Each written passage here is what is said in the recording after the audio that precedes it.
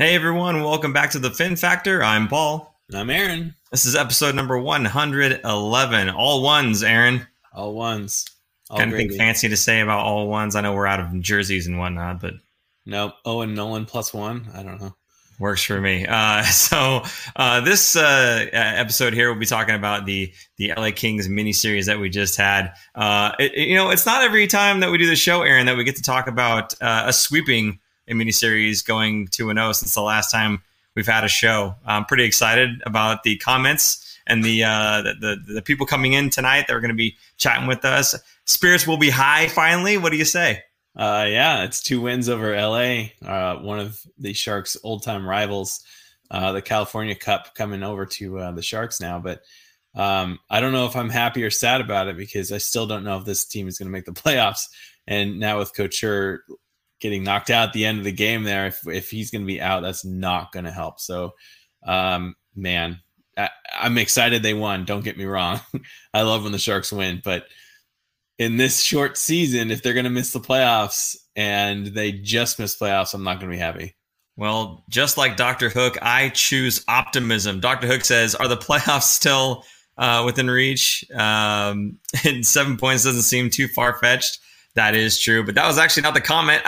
It moved up on me. How excited are you guys about Jones' consistency? You think there's reason for optimism? Of course there's reason for optimism. Why not?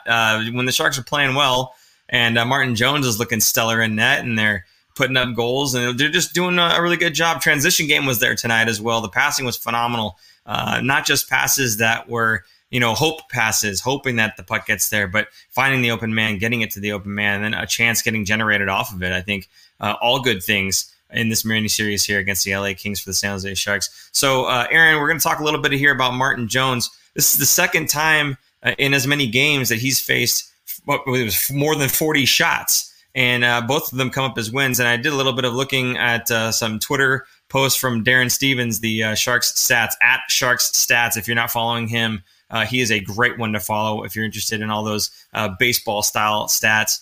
And he had put up basically that Martin Jones, in a nutshell, plays miraculously better when he's got tons and tons of shots on net, which is something I had alluded to last couple of seasons, saying, Martin Jones, he needs to feel the puck, right? And I think we've talked about that many times on this show. He needs to feel the puck, and I didn't realize he needed to feel the puck this much.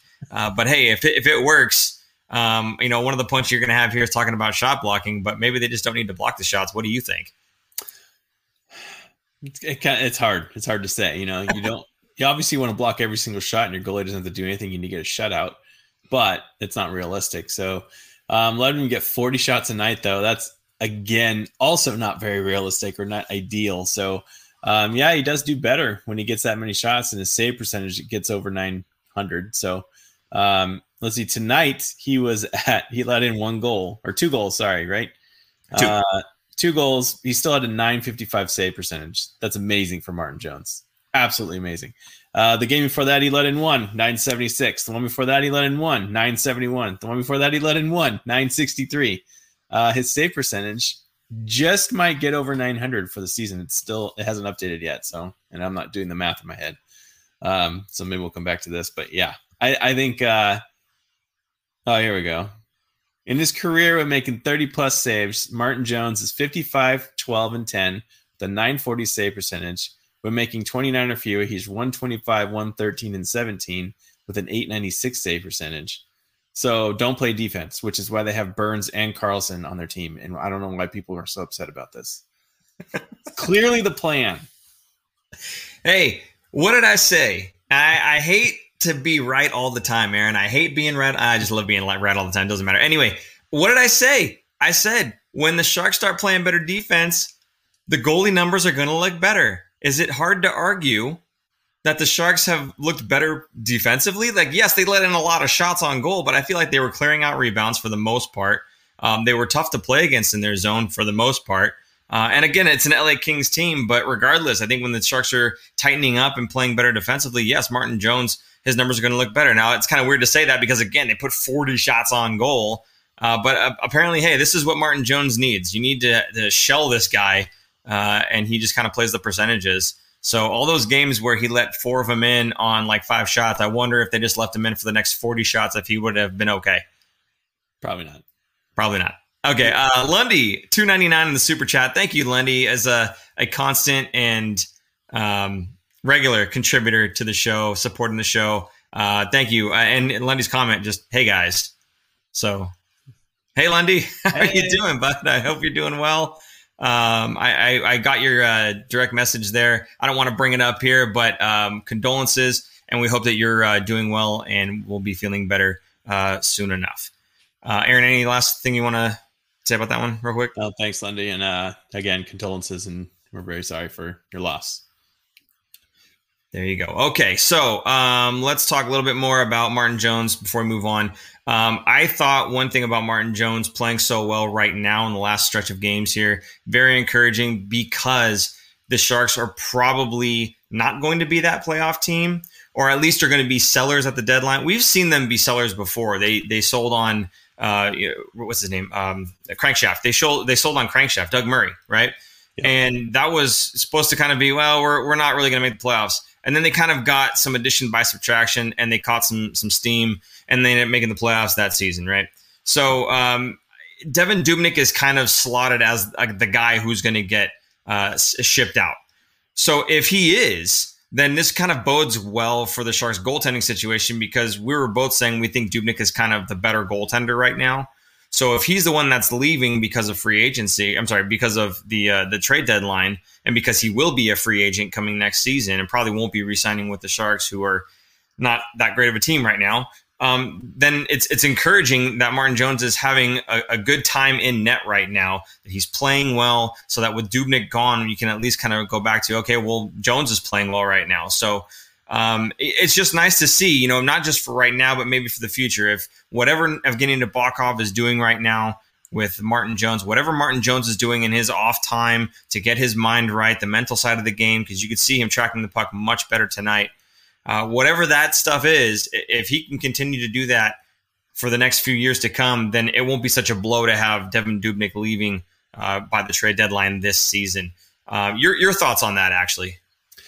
Yeah, I don't know. It's hard to say, because I still think Dubnyk is the better goalie, but his contract is the better one to move, or will be at least able to be moved. There's going to be a team out there that's going to be looking for a veteran backup goalie going into the playoffs.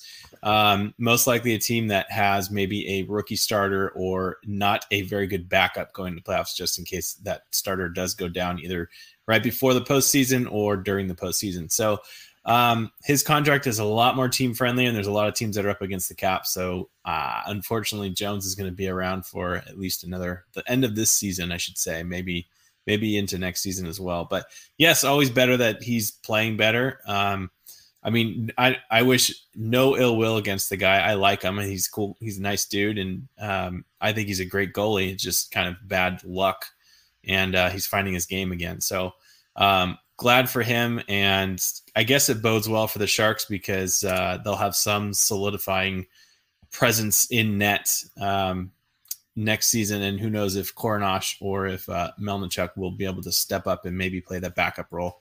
Now, Jones does play better when he does have a better backup kind of pushing starts from him. So if he doesn't have that next season, maybe we see him not do so well next year. Depends on if they ever get anyone. Maybe they get somebody back in a trade, maybe another bad goalie contract coming back this way or something. Who knows? So I still think the Sharks are going to be moving a lot of pieces towards the trade deadline. I also think it's going to happen before the trade deadline, not like on the day, because of quarantine issues with players going not just into the Canadian market, but all around are different rules and regulations on. I think it's actually mandatory, isn't it? 2 weeks, or is that just if they cross the border? I believe it's if they cross the border, because there's a national difference in how that's handled. Yeah, that's Canada, but I'm wondering if you're well, I don't know. Maybe it's just based on the county then for the U.S. market. But I still think we're going to see some trades kind of before the deadline, more so than like a really big trade deadline day kind of thing. All right. Mr. Sandpaper says, do you guys remember when the Sharks got Kane and a ton of people complained that they gave too much for him and he was past his prime and he couldn't get along with anybody in the locker room? And then he follows it up with, ha. Yes, I do remember that. And I remember being one of those guys who was kind of unsure. I don't want to say doubting him, but I was unsure just because of what I knew about Kane at that point in time. I certainly wasn't doubting his skill. Just wasn't 100% certain if he was going to be a problem in the locker room or anything to that. I'm very happy with Evander Kane. I think any Sharks fan has got to be pretty happy with his game. The guy's scoring goals regularly, and I know the $7 million I believe is the contract, and people were saying that's too high. It's right on the money. No pun intended. It's right on the money for what he's worth. I think the guy is worth every penny of that $7 million contract, and yes, he's got it for a few more years, and of course, the play will eventually decline. But I think you pay the player what they're worth, and I think we paid the right amount for him, and he's certainly living up to his contract, at least right now. We'll see how it goes in the future. But for now, I'm more than happy with Evander Kane and his play so far, especially tonight. He did a great job tonight. Another guy I'm very happy with, unfortunately, went down tonight was Logan Couture right at the end of the game. 2.5 minutes, I believe it was, left in the game. Kings pull their goalie, Peterson, and Logan's got the puck center ice. He's trying to shoot it towards the empty net, and Carter comes over. Now, I don't think this was malicious. I don't think it was targeted. I don't think it was intentional, but it looked like a butt end to the jaw. They were saying on the broadcast that maybe it was the shaft, and then on a different angle, it looked like he didn't even get his glove or a stick up that high in the first place. But there was a certain angle where you see it, and it looks like he's got the glove high enough. And for Logan to react like that, the way that his head snapped and he fell down, and that's more than just a glove. I feel like the butt end of the stick was right there and probably caught him on the chin there. So he gets carted off, not carted, but he gets helped off the ice, we'll say, and doesn't return. Again, only 2.5 minutes when you're up by 2 goals. Well, I wouldn't expect him to return anyway, but probably got wheeled off for the concussion protocol. Aaron, what do you think about this whole situation? I know it can't bode well for the Sharks going forward with Logan out, but who knows how long he's going to be out. It might just be for this game, and he's fine. Yeah, I don't think so. I think he looked like he got knocked out when you look at the replay. He was not quite unconscious completely, but his mouthpiece fell out, and it fell to his side, and he was reaching for it as if it was still in his teeth. Like he didn't know where he was. He definitely got knocked out. I think the butt end, he did get a butt end in the side, and it probably cold cocked him. Didn't see it, knocked him out maybe slightly, but not completely out. Thankfully, because it could have been worse. His head could have hit the ice as he was falling down if he got knocked out completely. I don't think Carter was doing it on purpose. In fact, I don't even think Carter realized what happened, because when he went to the box, he was like, it was just a hit. Like, I didn't do anything. It was a shoulder to shoulder.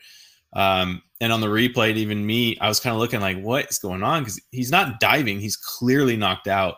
And it was hard to see just on the angles that they had, at least on the replays that we saw. I don't know if the NHL will have better replays or other camera angles, but if it was a butt end to this face, that's a very dangerous hit.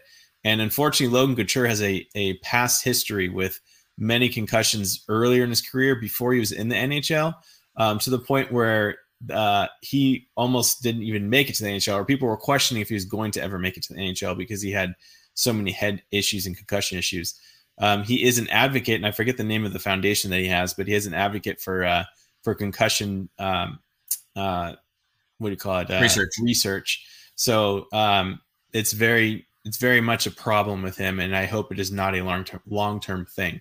I hope he does recover well, but with concussions, that is the absolute question mark. Nobody knows how long. I mean, we've seen Sidney Crosby sit out an entire season because he couldn't even get out of bed. So it's very different for everybody, and I hope Logan does not have those kinds of problems. It could be very scary, or it could be absolutely nothing.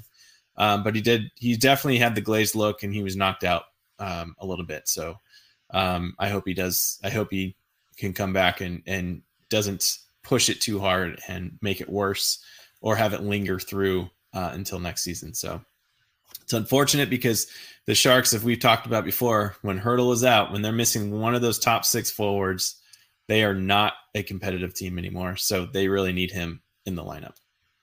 Nick Weeder agreeing with you there, says he got rocked, and we certainly do wish Logan all the best and a speedy recovery. If it is more serious than I hope it is. Scott Kemp saying it was a clean check. I think Cooch is fine. I'm hoping you're right, Scott. I think it was, like Aaron said, it was an unintentional hit there. I think he meant to make a clean check, but it just looks like the butt end might have come up and hit him in the chin there. It was kind of a freak accident. I don't think it was it wasn't a dirty hit at all. It was just kind of a freak accident. It just happened. And it had to happen to a guy who has concussion histories, which when you have one and you get another, it gets, exponentially worse, which is why I'm a little worried. In fact, if someone remembers what the name of that foundation is, Logan Couture's Brain Research Foundation, please go ahead and type it in the chat. We'll bring that up in case anyone else is interested in checking that out. On that same topic here of being in the game and the Sharks not having the depth when one of our top two centers is not in the game, are the San Jose Sharks in the playoff hunt still? Now, there's a couple ways you can look at this. You can look at our current record and say, no, absolutely not. And our current position, our current standing, and say, absolutely not. You can also look at the upcoming games, okay? Before the trade deadline, we've got 2 games against Arizona, a team I think is beatable, especially the Sharks of now. I think the Sharks have come a long way since the beginning of the season. They've gelled a lot more, not just, camaraderie and rah-rah, but I think the defense has tightened up. They've found their groove a little bit offensively. They're finding each other more on the ice than they were in the beginning of the season. I think this is a different team than when we started, 20-something games ago.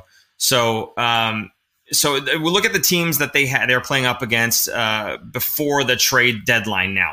Okay, you've got 2 games against Arizona. You got 2 games against Minnesota, who is streaking right now. They are a phenomenal team, and that's going to be a hard-fought battle.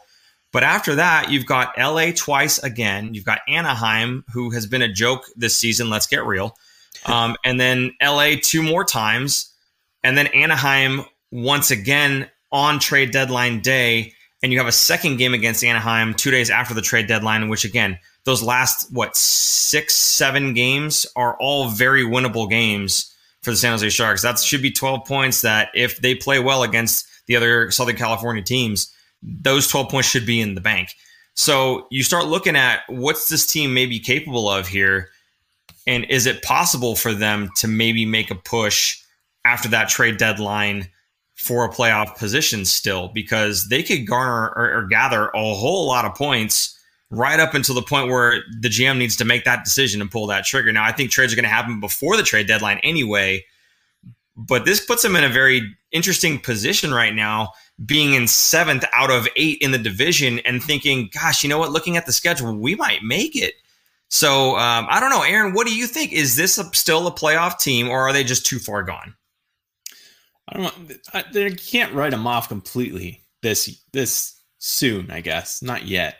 To me, I just don't think they're deep enough, and that's their problem. For a good playoff run, you're going to need a deep team, a healthy team, and right now the Sharks are neither of those. So they do have 9 games left before the trade deadline, and that's 18 points right there on the table. Now, the good thing about those points is you're playing division. You're always playing the division, so you're going to be jumping over teams and catching up to teams, most likely if they're ahead of you, And for the Sharks, they're going to play Arizona twice, Minnesota twice, LA twice, the Ducks, Kings again, and then the trade deadline. So they could put themselves in a good spot. But then you have to look at the rest of the season. Then they're going to play Minnesota, Vegas 3 times, Minnesota's 3 times, Colorado 4 more times. So that's going to be a brutal end. So what's going to happen is, maybe they'll get themselves into a playoff spot, not make any trades, and then at the end of the season, just drop off the cliff playing those harder teams.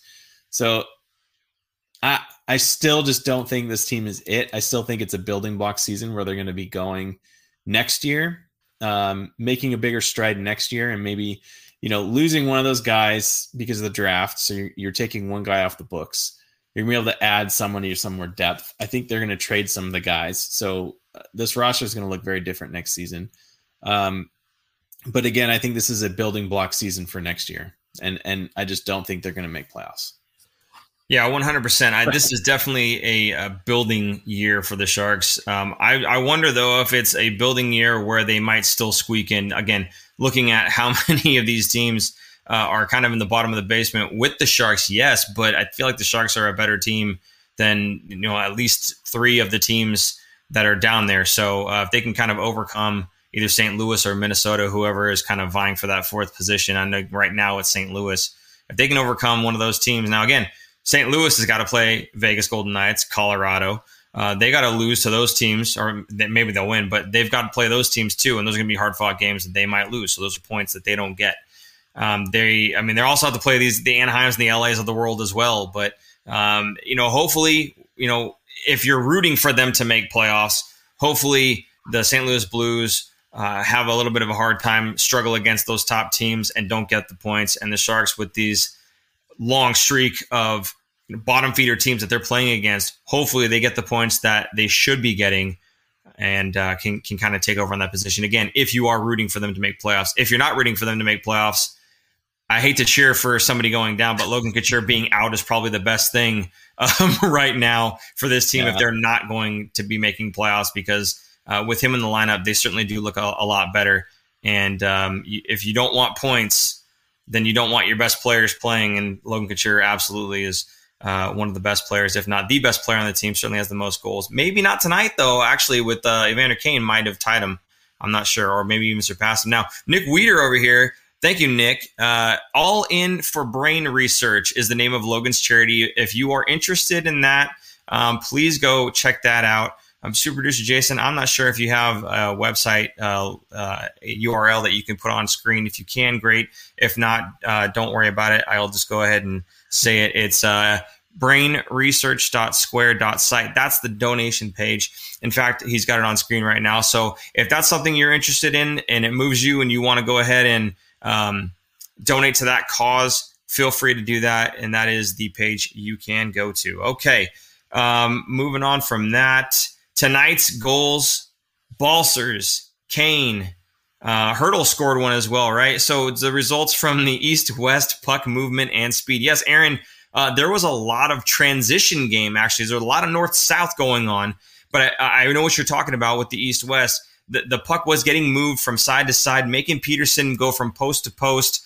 I thought they were doing all good things, moving the puck from the defensive zone to the offensive zone, and then confusing the defense, confusing the goaltender, getting some quick strike attacks on there, and it really did pay off for them tonight. Yeah, it was nice to see. You kind of saw the Sharks' speed, at least the first goal with that Balcers line. The speed coming back down the other end, and then what they did, is, like you said, you pass it across and you got the goalie to move side to side. I feel like this is what the Sharks aren't doing enough of on the power play, getting the goalie to move side to side and getting quicker shots off, and it paid off tonight with some of the fast breaks coming back. And I feel like this is what the Sharks look different to me than they have in the last couple of years, is their speed is kind of picked up. And this is kind of the direction that the overall games in the NHL are heading towards. So the Sharks are changing the way that they play, and it's finally starting to pay off. I mean, it's 4 goals against LA. So, anyone could score against LA practically, but they did beat Vegas the other night. LA beat Vegas the night before they played the Sharks' first game here. So, I mean, LA's been kind of a surprise, dangerous team, even though the Sharks beat them twice. And I did see that Scott Kemp, we win 2 in a row, and Aaron's got to bring the mood down. Yeah, sorry. Sorry about that. No, it's great. It's great the Sharks win. I love when the Sharks win. Don't get me wrong. I love the Sharks, and I love watching them win. So it was a good game tonight, and it was also a good game on, was it Monday night when they played the first game? That one I felt like was better. No, not better. Better's not the right word. I felt better after that first win because the Sharks were able to hold a 2-1 lead, which I haven't really seen them hold on to 1-goal leads very often. So I was excited about that one. I was happy that Jones really shut the door and he made some really great saves. And again, tonight, it was 2-1 going into the third period, and the Sharks scored 2 quick goals right at the beginning of the third period, which is amazing because we never really see the Sharks score in bunches. We always see them get scored on in bunches. So I was kind of waiting for the other shoe to fall off until towards the end, and then Couture got hit. So there you go. There's your Debbie Downer moment. Couture going down. Thanks, Aaron. Wah. After Scott Kemp had said that, by the way, Sonic Tonic followed up with, right, Scott, let's celebrate a little tiny bit, eh? Yeah, then Scott said, our own little party, Aaron's not invited. Thanks. Sorry to tell you guys, but we're kind of hosting the party. He has to be here. I mean, we could bring Marshall back, but right now, at least, Aaron's here. There you go. Bring Marshall back. There's a comment from Brian. Should the Sharks push for a playoff spot or push for a high pick?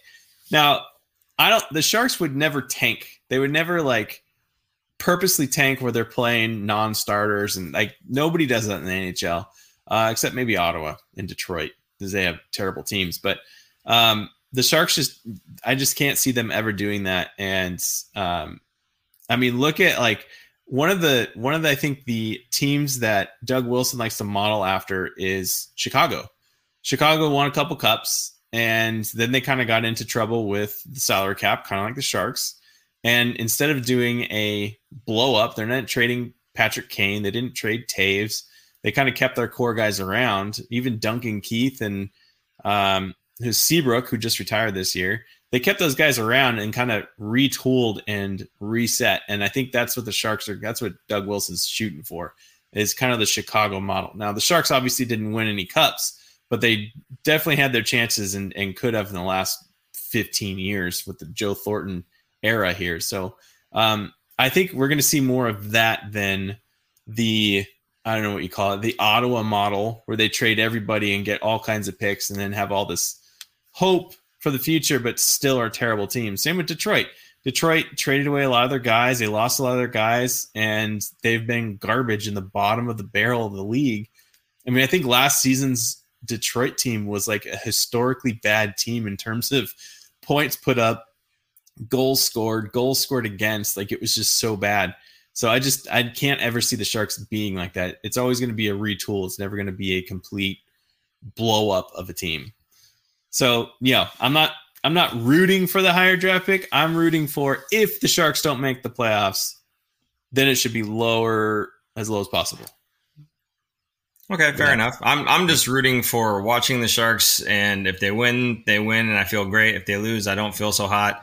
And wherever we get our draft pick, we get our draft pick. I mean, that's every team is just going to get whatever gets thrown to them. So, but I'm with you. I don't think any team should ever try to tank necessarily. I mean, if you trade away all of your good players, and yeah, you're probably going to be a worse team, and you get your draft picks and everything by making those trades.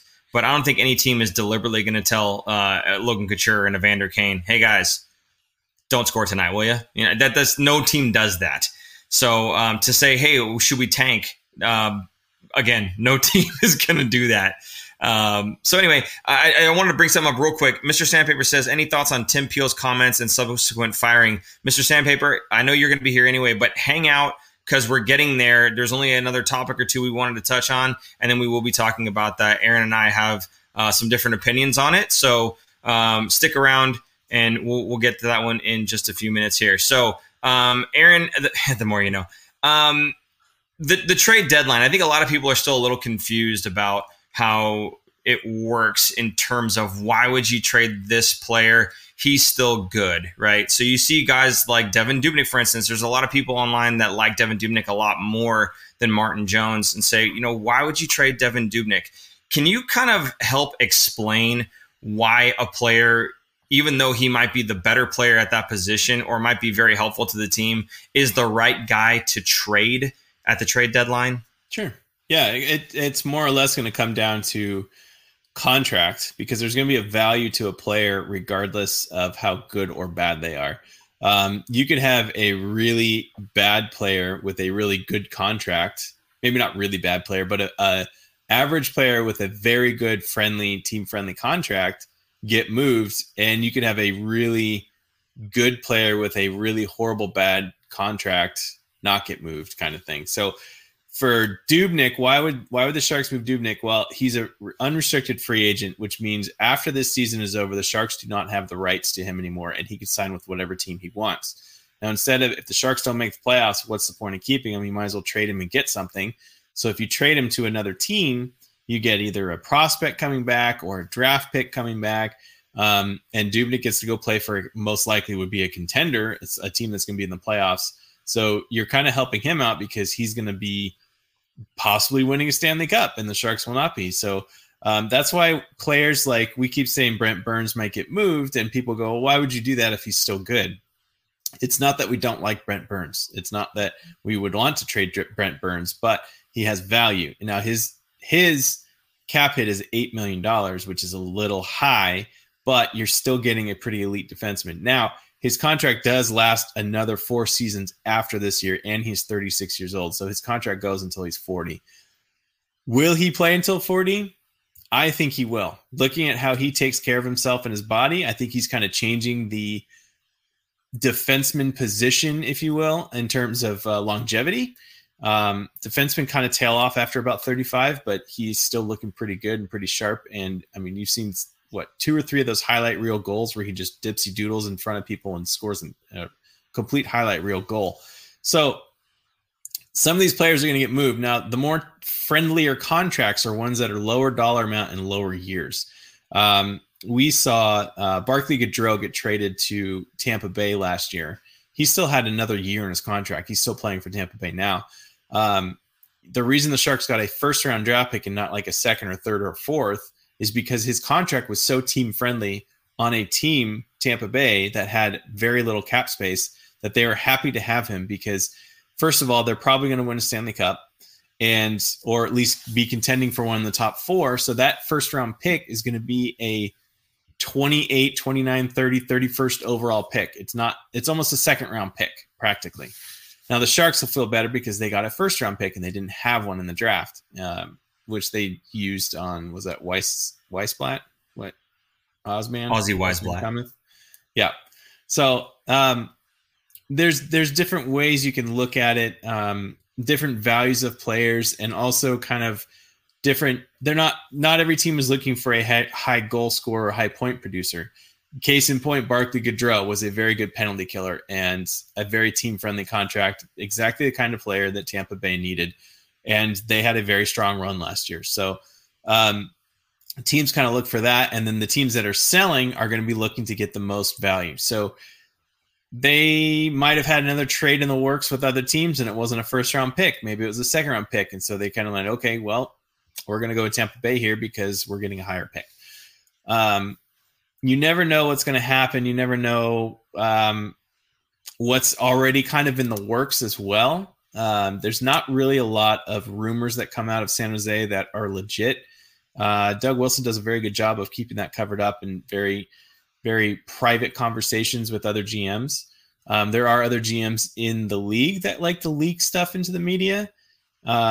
So you probably, if you read any websites that have any kind of trade rumors, especially about the Sharks, it's definitely not coming from the Sharks. It's probably coming from the other team they're talking to, or it's completely made up. So going to the trade deadline, be careful on what you read and don't put too much stock into things. It's not like any other sport, baseball, basketball, football, all these trades, before they happen, they're always leaked to the media like a good day beforehand. So everybody already kind of knows what's going to happen.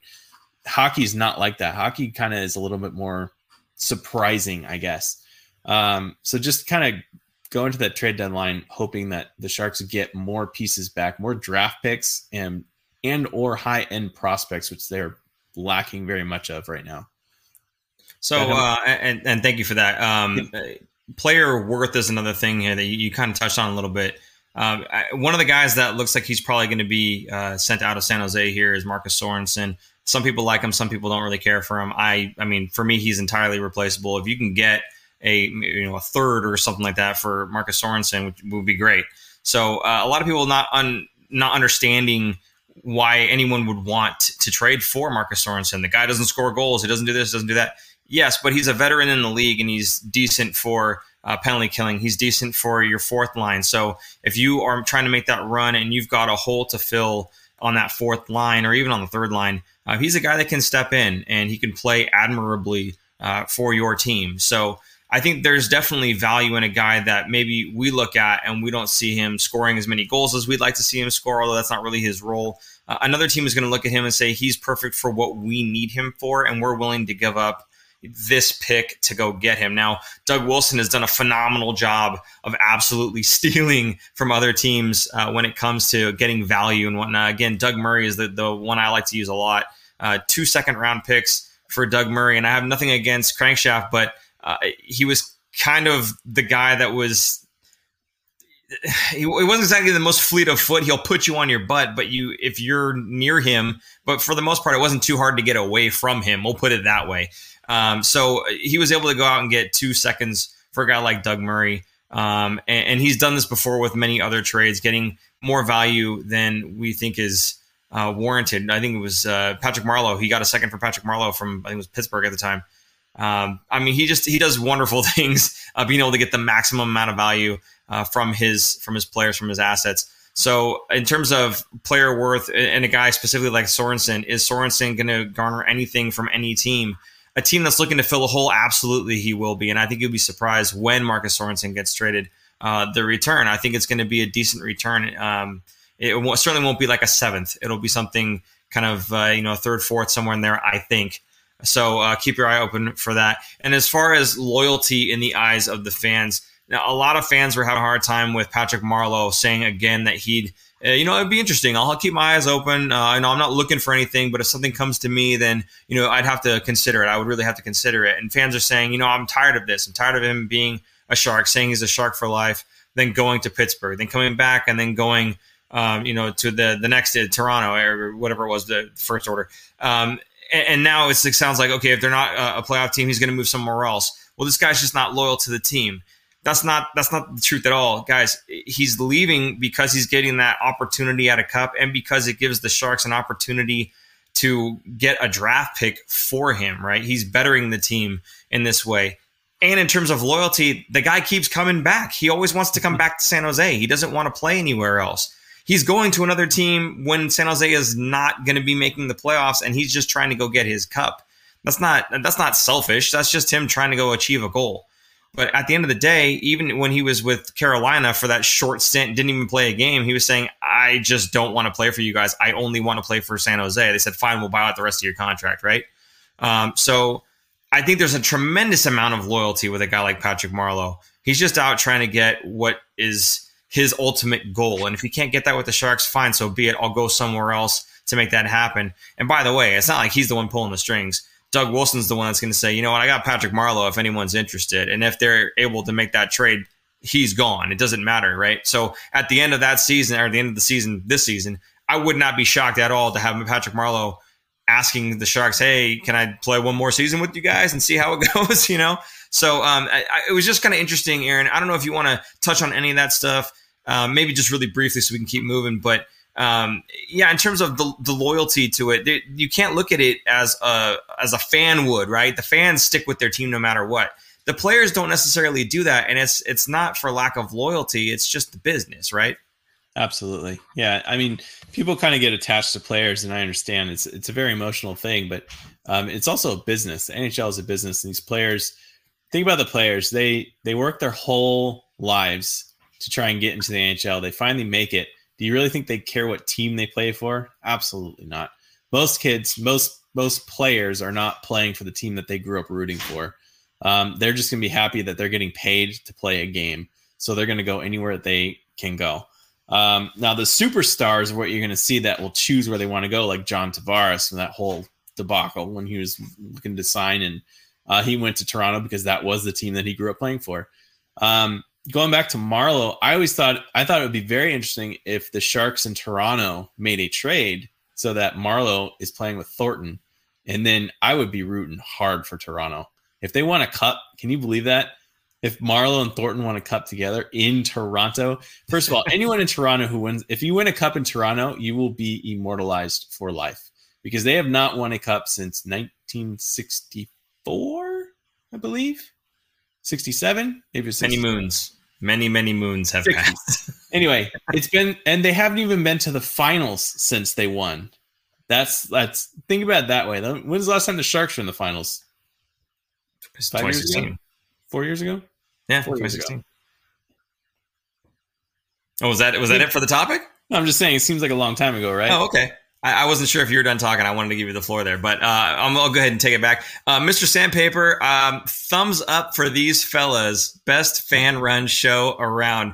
Mr. Sandpaper, thank you so much. We appreciate the comments. I mean, we think we're pretty good. So thank you for that. I do appreciate it. And anybody else who feels the same way, we love you guys right back. Anthony Sanchez, Buffalo will be big time sellers. Absolutely. I am shocked with the amount of goal production that is not coming out of that line with Skinner, Eichel, and Hall. Those are some big names, and it's just not getting done. I'm not going to go into them, but that's you want to talk about disappointing seasons. You could talk about San Jose Sharks all you want, but holy, I mean, you got a guy that's getting paid quite a bit of money there. And I'll take Erik Karlsson's $11.5 million over Jack Eichel's $10 million right now. I think they said Eichel has no, it wasn't Eichel. Skinner, I think, had 2 points in 20-something games, and their goalie has 2 points in less games. That's ridiculous. Come on now. I think Skinner has the worst contract in the NHL, and he is ripe for a buyout. I mean, he's making $9 million a year. Yeah. $9 million. Nine times. It's ridiculous. That is gross. Yeah, say all you want about any of the bad contracts on the Sharks. None of them are that bad, bro. No. Okay, Lundy, again with the $2.99. Thank you so much, Lundy. I've never been attached to any player, LOL. Yeah, I can think of one, maybe. Lundy, for anybody who doesn't know, we have a few more viewers than as would be typical in these last few weeks, months, who don't know Lundy. Lundy is a humongous Justin Braun fan, and he was very upset when Braun got sent away, and he still follows him, I believe, in Philadelphia there. So, yeah, there you go.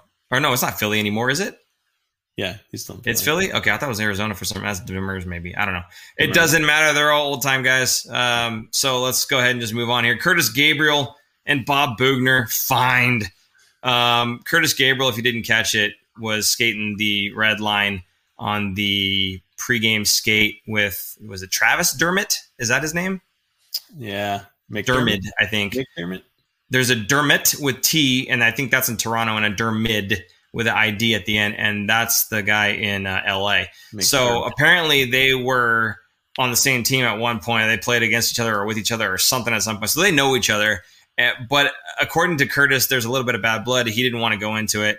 But I guess McDermott skated over the red line, which is kind of a no-no. And Gabriel just wasn't having it. So he kind of gave him a little cross-check and was talking to him. Now, Curtis Gabriel has talked to just about everybody that he's fought in the pregame skate. He was talking to Kyle Clifford. He was talking to, I don't even remember the other guys' names, but he was talking to everybody that he's fought, like pre-skate. So this was nothing new for him. But I think the little shove cross-check move was just a little bit too much. The NHL threw him a fine of, I think, $3,000, which I think is the maximum allowable by the CBA. And then, of course, Bob Boughner gets fined $5,000. I'm not even sure why, Aaron. Is that just part of the rules? If your player does something stupid, that your coach has to pay for it too? Yeah, it's a rule. It's just a rule. So usually when that happens, the players will kind of pull the money and pay for the coach. So the coach doesn't have to actually pay it out of his own pocket. But I don't know if that was the case in this one. But yeah, Curtis Gabriel talks with everybody before the game. He's just a talker. He's one of those people that's just jabbing, which I have no problem with. Mr. Sandpaper asked us way earlier on, what do you guys think of Gabriel's antics last night? I, for one, really like that guy. I really like him, and I'm going to try and get him on the show. I think he'd be great on the show. So keep looking forward for that. But yeah, I like what he does, and I think he brings a different element to the Sharks game, and he's kind of that glue, similar to, was it John Scott and Jody Shelley when they were on the Sharks? I think it was John Scott, the one they were highlighting a couple of months ago, how when he was in the lineup, the Sharks were more dominant than when he was not, even though he was not a goal scorer by any means. Just kind of keeps things light and sticks up for his teammates, a team-first guy all around. So I really like him. I love how he hits guys, and I love how he fights and gets in people's faces and sticks up for his teammates. So I have no problems with him. I like him in the lineup more than not in the lineup. I have no problem with his antics. I thought it was a little, that's kind of a weak thing. I understand that the NHL has to punish that because they don't want scrums, basically, or fights to happen before games start. Because then what? You can't get penalties out or anything. You're just going to have to do fines. So if you didn't see the video, he just I guess he cross-checked him. He just kind of pushed him hey, get over there. It wasn't like he wanted to fight him kind of hit. And they kind of chuckled about it too. You could see McDermott skating away laughing after he got hit. So it's not like he hurt him. But yeah, part of the fine goes to the coach so that it kind of hurts the coach, and the coach kind of keeps a leash on his players, I guess, beforehand. That's kind of the thinking of it. But all that money goes, I think it goes towards a charity or something. So it's not like it's all completely lost and the money's going to go to a good cause. So I'm not too worried about it. I don't mind seeing Gabriel do that. In fact, I think it's hilarious. I think it makes a good bit, and it's kind of funny. Kind of old school hockey in a way, coming back. Yeah, I mean, especially if it goes to a good cause. No better guy to be fined than Curtis Gabriel. Curtis Gabriel is one of those guys who's very into social justice and charity and those kinds of things. So really good to see his energy. I think he's an energy producer on the ice, and he's a guy that makes defensemen actually think twice. So, to go out there and run guys around and smash them into the boards and whatnot, you got defensemen looking up and throwing hope passes because here comes Curtis. So, again, I think he's good for the team, good for the lineup, and I don't think that position or that role is dead quite yet. He brings a lot of energy to this team, and they feel a lot more confident around a guy like Curtis Gabriel or a guy like John Scott, like you had mentioned. They played better with those guys in the lineup, not because they're goal scorers, but because the confidence level goes up. They can go out there with a little bit less worry about what the other team is going to do physically on them, because you've got a guy who's ready to answer the bell. In fact, we're going to do a roll call right now, and we're going to say, where are you watching us from, as well as, do you like Curtis Gabriel? Maybe let's say, do you like him and why? We'll get a little bit of conversation going in there. That'd be cool. So, personally, I like the guy. Again, I'm not expecting him to score any goals. That's not his role on this team. And he knows what his role is, and he does that role quite well. So, yes, energy producer, as Kellen Foster just said, kind of like Sorensen. No, Kellen, you're wrong. Not like Sorensen. Oh, why are you tormenting me with Sorensen, man? He's getting traded either way. It doesn't matter, okay? So, the best thing Sorensen can do for this team right now is give us a draft pick. I think that's what it's going to come down to. And do you remember when John Scott scored goals? He printed a T-shirt of himself celebrating and wore it. You remember that? I don't remember that. It was a picture. It was just a plain white T-shirt with a black and white picture of him celebrating the goal that he had scored, because he was just like so excited. I hope Curtis Gabriel does the same thing. That is excellent. No, I do remember one of the goals he scored, and the net came off, and then everybody wanted to fight, and he got real serious for a second there, and he was like shoving guys away. Like he just scored, and then he had to get back into fight mode. And as soon as everybody kind of vacated, then he did the big Selly face and everything. Maybe that was the same one that you're talking about there. But there's another soundbite of him when there's like a scrum in front of him, and he skates over and he goes, okay, the police are here. Back up. Or something like that. Like, or the adults are in the room, something like that. It was really funny. Nice. Yeah. He's got the Dropping the Gloves podcast, if you guys are interested in more John Scott. And he's got a lot of Sharks stories and Sharks interviews as well. So that's another good one right there. It's Dropping the Gloves. Okay. This is the hot topic here with the hot mic.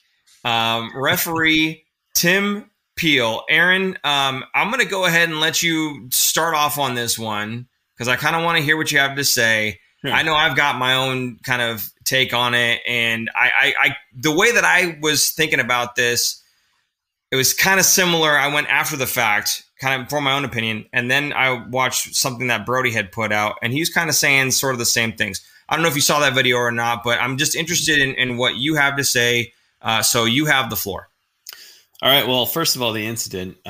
It was yesterday's game in the Nashville, and I forgot who they're playing against, but they came back from the break, and he was caught with a microphone on the feed, and he basically was claiming that he wanted to call a penalty against Nashville early on in the game, even though the penalty that he did call, that tripping penalty, wasn't even really a tripping penalty if you look at the replay.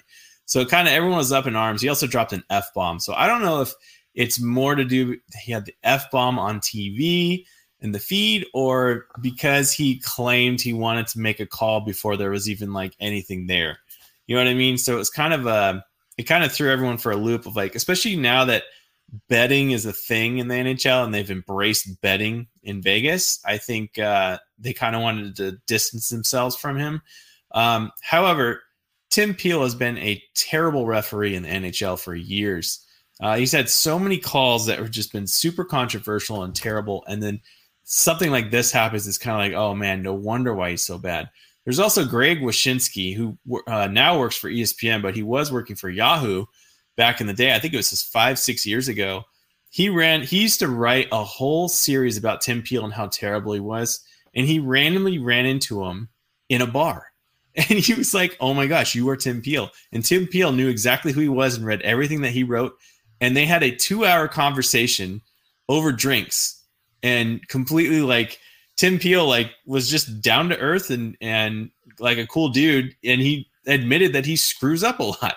So I think the day after that, he got in trouble for the NHL for hanging out with the journalist outside and having drinks or something. So he's been in the news, or not in the news. He's just been in hot water a lot. Now, he was set to retire after the season, or in April, not even in the end of the season. He's never done a Stanley Cup Finals because he's been terrible. So that was, I think, even one of the questions in one of the things is, how come you've never done a Stanley Cup Finals? And he blatantly answers like, oh, it's because I'm not very good. Like he just knows it. So for them to just fire him outright like this, I think it's, for one, the league to kind of save face a little bit and to kind of send a message to other referees to kind of, shape up a little bit. I think it's kind of like, man, he was scheduled his last game on April 24th. That was going to be his retirement. That was going to be his last game. So he gets a month early retirement. Whatever. I think the NHL is ready to just wash their hands of him, and he gave them a very valid and easy excuse to do so. And I think it was warranted. I don't think he was very good. What do you think? Okay. So regardless of whether or not you think he's a good referee or a bad referee, the NHL had employed him and he was set to retire, as you said, at the end of this season. So it's not like they didn't want him around and they were kicking him out. They thought he was good enough of a referee to keep him around. So whatever fan or journalist opinion of him, it's obviously not quite the same as the NHL, because if they had a problem with him, they would have let him out the door a lot earlier. I see comments in here saying, let's see, it was Tim Peel was going to quit at the end of the year. Anyways, it's the same thing that you had said. Yes, he was going to be not quit. He was going to retire at the end of the year. He was going to be getting his pension at the end of the year. They've essentially banished him from the NHL, which is fine. You could say, hey, we just don't want you to be our ref anymore. That's fine. But imagine if you worked at your job for 20 years or whatever it is, and then months before you're going to retire, they fire you and you don't get whatever should be coming to you in retirement. That's essentially kind of the same as what happened right here. I just feel like that's not right. Again, you've had this guy who's been a referee at the professional level, and especially in a time in COVID, he's a guy that says, you know what, I'll go out there and I'll ref, while other referees maybe wouldn't have said that. I'm sure a lot of them would have, but he was one of the ones that said, yeah, I'll do it. So again, he's not going to get what's been due to him for the amount of time that he's been a ref. Again, good or bad ref, it doesn't matter. They employed him. He won't be getting his pension, what's due to him. He won't have a celebratory last game. And as silly as that sounds, I think that's kind of a big deal for some of these guys, where they get the opportunity to kind of wind it down and all of a sudden he's just out.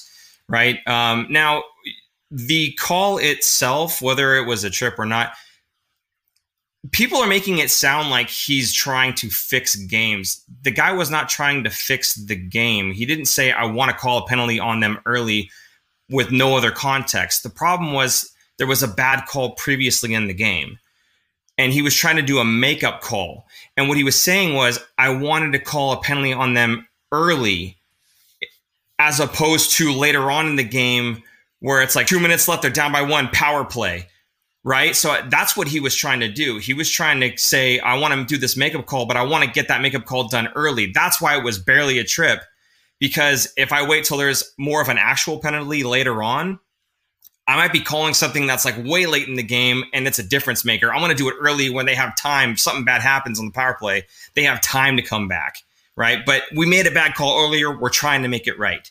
So for me, it was a referee who was trying to be a compensatory, I guess, in that he was trying to like right a wrong that was done previously. Now, this is nothing new in refereeing, and especially not in the NHL or in any other sport. Referees make bad calls and then they make a makeup call later on. And we've heard even Erik Karlsson over the referee's mic when he says, "Oh yeah, I was tripping," and you hear Karlsson, "That was a makeup call," right? We've heard that before. And this is something that we all know happens in the NHL all the time. The only problem with Tim Peel, apart from some people's opinion that maybe he's just no good and he shouldn't have been reffing in the first place, which again, the NHL would disagree with you because they had hired him this entire time. The only thing that he did wrong was he left his mic on and he verbally let it out. Other than that, he did the exact same thing that any other ref who wanted to fix a broken call earlier in the game would have done, which is do a makeup call. But he verbalized it. He said it out loud. So I don't see this as something that the referee is trying to fix the game. He's betting on the game. He's trying to make money from the game. He's a fan of Nashville. He's, none of that stuff. I don't see that at all. I think all it was is a misunderstanding of the fact that the ref was trying to right a previous wrong. And that's all it was. And that's exactly why he said specifically, I wanted to get that early. Because, again, if you take that penalty late in the game, it's much more of a game changer than if it was done earlier and the team has a chance to come back should something bad have happened during that power play.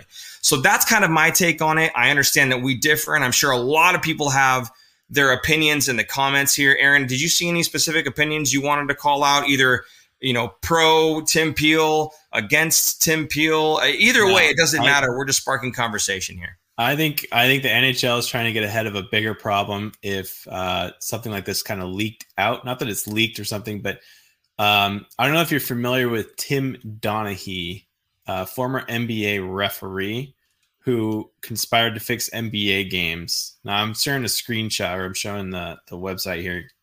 Super producer Jay maybe can bring this up here. So a while ago, this guy, there was conspiracy and he was getting paid money because he was covering the spread. He wasn't throwing games. He was covering the spread, and he was calling late penalties and players getting pissed off and all that stuff. I think the NHL was trying to nip something in the butt exactly like this to hold themselves from having a huge conspiracy, controversy. Who knows? Maybe there'll be an investigation. Maybe he was kind of throwing games and getting paid under the table. So I think this was more of a bigger deal about firing him or not even firing him, because is he still going to be reffing through the season, or is he done now? No, he is done as far as I know. And I think somebody had put it in a bit of a comment here. What the quote was, he's not going to be officiating any more games. And then Illuminato says he will likely get his pension and benefits. I don't know. I mean, personally, I hope so. I'm sure he will. I can't imagine him not, because that would be even a huge lawsuit. So I don't think that. I hope. And again, some of this information, that stuff I wasn't thinking about prior to. This was something that I had watched a video that Brody Brazil had made. And it was like, oh, that's actually a good point too. So unless Brody is just kind of jumping to conclusions as well, I would imagine that he'd done a little bit of homework on that one as well.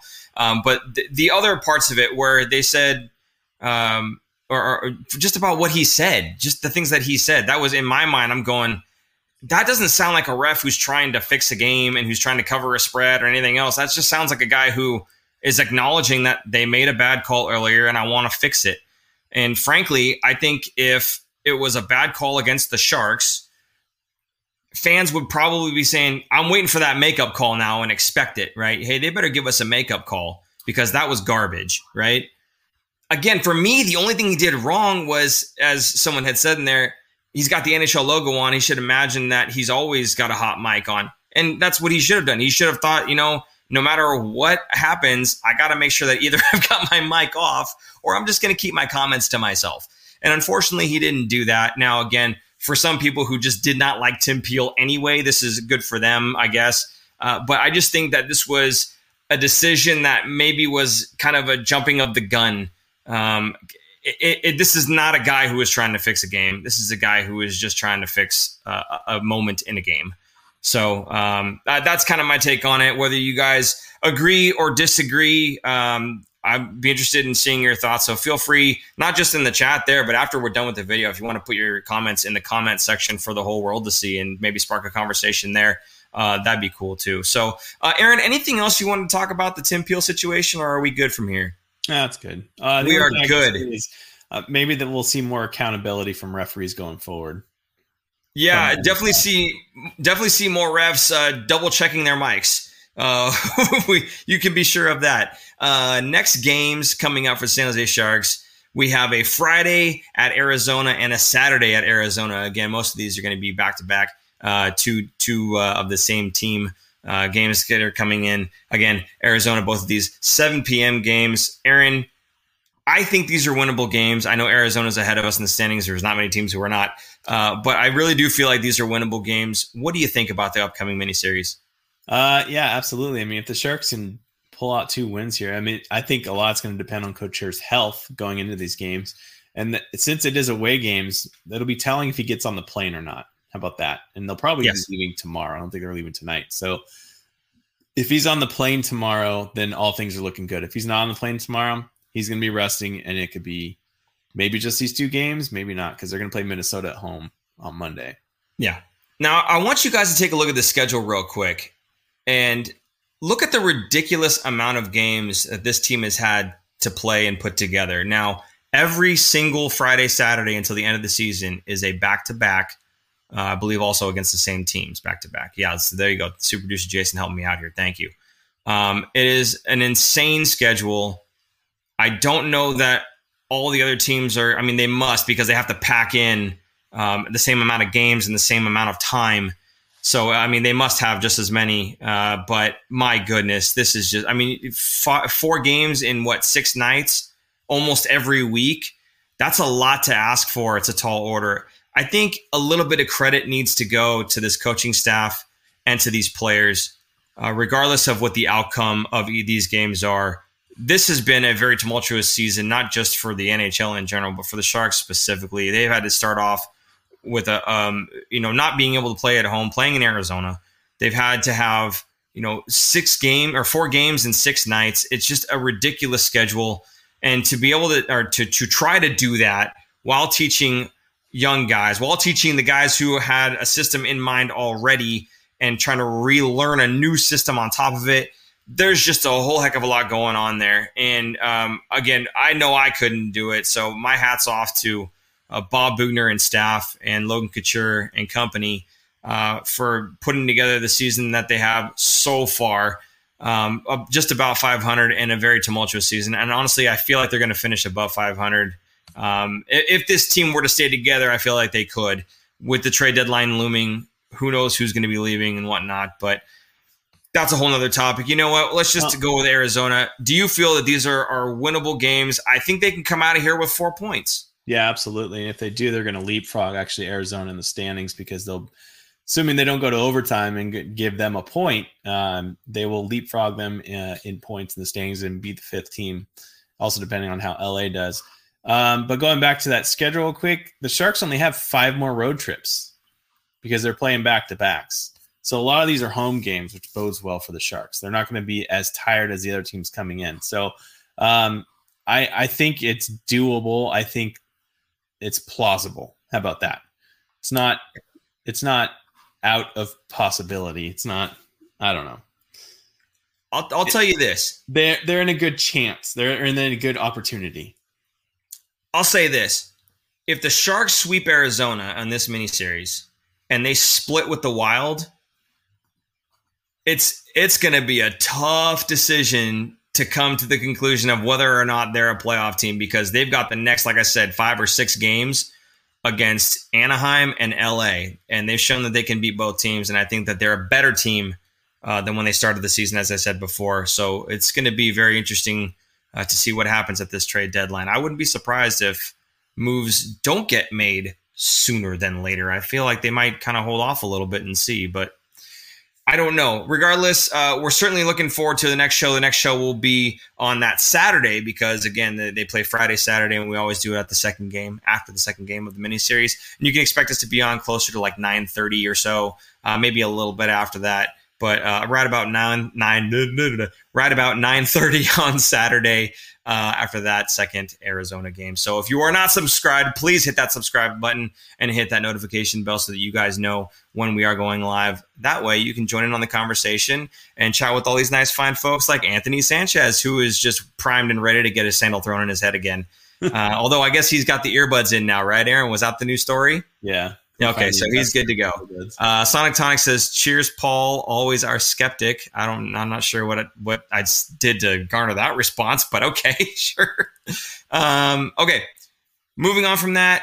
we want to talk a little bit about the swag sale that we've got going on. 40% off everything on the finfactor.com, all of our products, the whole thing. 40% off store-wide. Support finfactor.com. That is what you're doing. You're supporting the show. You're helping us keep the lights on. We have premium t-shirts. And when I say premium, guys, I mean premium. These things are super soft. These are like the softest shirts. You won't even want to wear it. You'll just wrap it around your pillowcase or wrap it around your pillow. Use it as a pillowcase. The snapback hats, just $18. Again, the shirts were $15, but the snapbacks, just $18. Again, 40% off. I forget who it was that made the comment saying it's an absolute steal. I think it was Sonatonic actually. Said it's an absolute steal. And I have to say the quality of the hat is top notch. I'm very happy with it. I'm probably going to grab another one because mine's getting old. The sticker packs, $3. Now, again, the sticker packs, you get 3 of them. So it's basically $1 a sticker. And they are nice stickers. They stick very well, I guess. But no, they're there to help support the show, and anything you guys do purchase does help us out. All these items are currently in stock, but it is a limited stock. I can't stress that enough. We only have a limited amount of all these different items in all these different sizes. So once they sell out, I believe they're gone. We are looking at maybe going with some other products in store, but we have to move some before we can add some. So again, 40% off store-wide, thefinfactor.com. Everything is priced as marked, which again would be 40% off all the way through April 12th, which is, of course, the trade deadline. Sharks want to reset. FinFactor wants to reset. So there you go. Visit that. We've got a few people, actually. We just caught some emails saying they made a sale. So a couple of people are picking up the swag while it's still available. Good on you, because I don't think we're ever going to get the price this low ever again. And it's really comfortable stuff. Aaron, anything you want to say about that? No, it's good stuff. And it's not, thanks. The more you know. Now it's how long has it been now? 3 years, I think. Yeah. And my shirts are still in pretty good shape, and so are my hats. I don't wear mine nearly as much as you do, so I don't sweat through as much. But very good quality stuff. We didn't buy any cheap stuff. That was one of the requirements when we decided to get some swag. I said I don't want anything cheap, because when I wear it, I want to be comfortable in it. So we did not skimp. I have had the same FinFactor sticker on my iPad case for almost 2 years, I think now. 10 out of 10, much stick. I never thought that there could be a 5-star review for a sticker. Sonic Tonic, you have managed it. Quite the feat. You get the Xbox achievement right there. Okay, the last thing here, hockey is for everyone. Sure, again, we're promoting this thing because we believe in it. Hockey is for everyone t-shirt, limited edition. It benefits Silicon Valley Pride. Sizes come in small, medium, large, extra large. It's $10 for shipping should you choose to have it shipped to you. However, if you live in San Jose or you're fine with making the drive, pickup is available at Solar for America Ice Pro Shop. There is limited availability in March 2021 or until they are sold out. And they're nearing the end of March, of course. So please make sure that you go to sjteamshop.com. These shirts are just $29.99, and they are phenomenal. Very comfortable. Aaron's holding his up right now. Hockey is for everyone on the back. 21, of course, 2021 with the Pride colors all over it. Aaron, what do you think about this shirt? Have you worn yours yet? I haven't even worn it. I have mine hung up. I want it pristine. I want to have an event where I wear mine. So how about you? I'm going to wear mine this week, but I need to wash it because it got really wrinkled. Oh, okay. Can't have wrinkled shirts. It's no good. I will say this. The FinFactor shirts, hard to wrinkle those things. I'm just kidding. They wrinkle like any other shirt, but they're comfortable, people. Okay. I think we're done with the show, guys. Hey, hopefully you guys had a good little week here. I think the Sharks played well, at least in LA, and brings our spirits up. It's always nice when the Sharks play well and we get to have some nice comments going in the chat there. So again, thank you guys for contributing to the chat. Lundy, thank you so much for your super chats, buddy. You are a constant contributor. We got to think of something nice to do for Lundy here. Maybe we'll have like a Justin Braun special show or something like that. I don't know. Probably not. But oh, wait, hold on. Is there a picture? Do we have a picture? Did you want to? Yeah. No. Okay, good. I'm gonna get some more. I saw the comment Lundy here. As soon as I said Lundy, it says Aaron's hair also help keep hat clean longer. Oh, your hair keeps the hat clean longer. Yeah, when he uses that Mr. Clean to Not shine true. that thing up, it does. It gets the ammonia on the inside of the hat and cleans it up. That's not true because I have no hair to soak up the sweat, so it goes straight to the hat.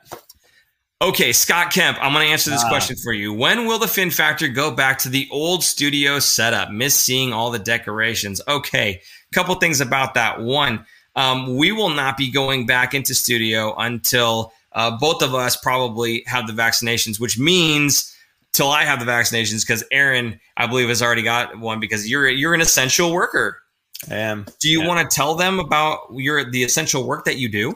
I work for a distributor of booze, and we are very essential because if people can't get their booze, there will be riots. So we are considered essential. Think about that. Truer words never spoken, my friend. Well done. I think second to food is alcohol. So very important in the food chain business. So I've got my first one. I get my next one in 2 more weeks. Good stuff. But season we'll be back in the studio next shark season. Hopefully next season, yes. That I'll have it available to me, and then we can get back in the studio. Although super producer Jason probably needs that as well. I don't know if he's got his or not. Doesn't matter. Anyway, yes, that's when we'll be back in. That's the first part of that answer. The second part is you miss seeing all the decorations. We may or may not be changing our studio when we get back. It kind of depends, again, on a specific area, a specific studio area. Here we go. New set design has been in the works, but was paused with the pandemic. We also have upgraded some gear. Yes, we have upgraded some gear. So hopefully we will sound and look, well, probably sound the same, actually. I don't think we got that new gear, but we sounded pretty good in the first place. We'll probably look even better, and you'll get less crotch shots than you did before, right? You remember the crotch shots? That was our first season. That was bad. First 5 episodes or so, first 10 episodes.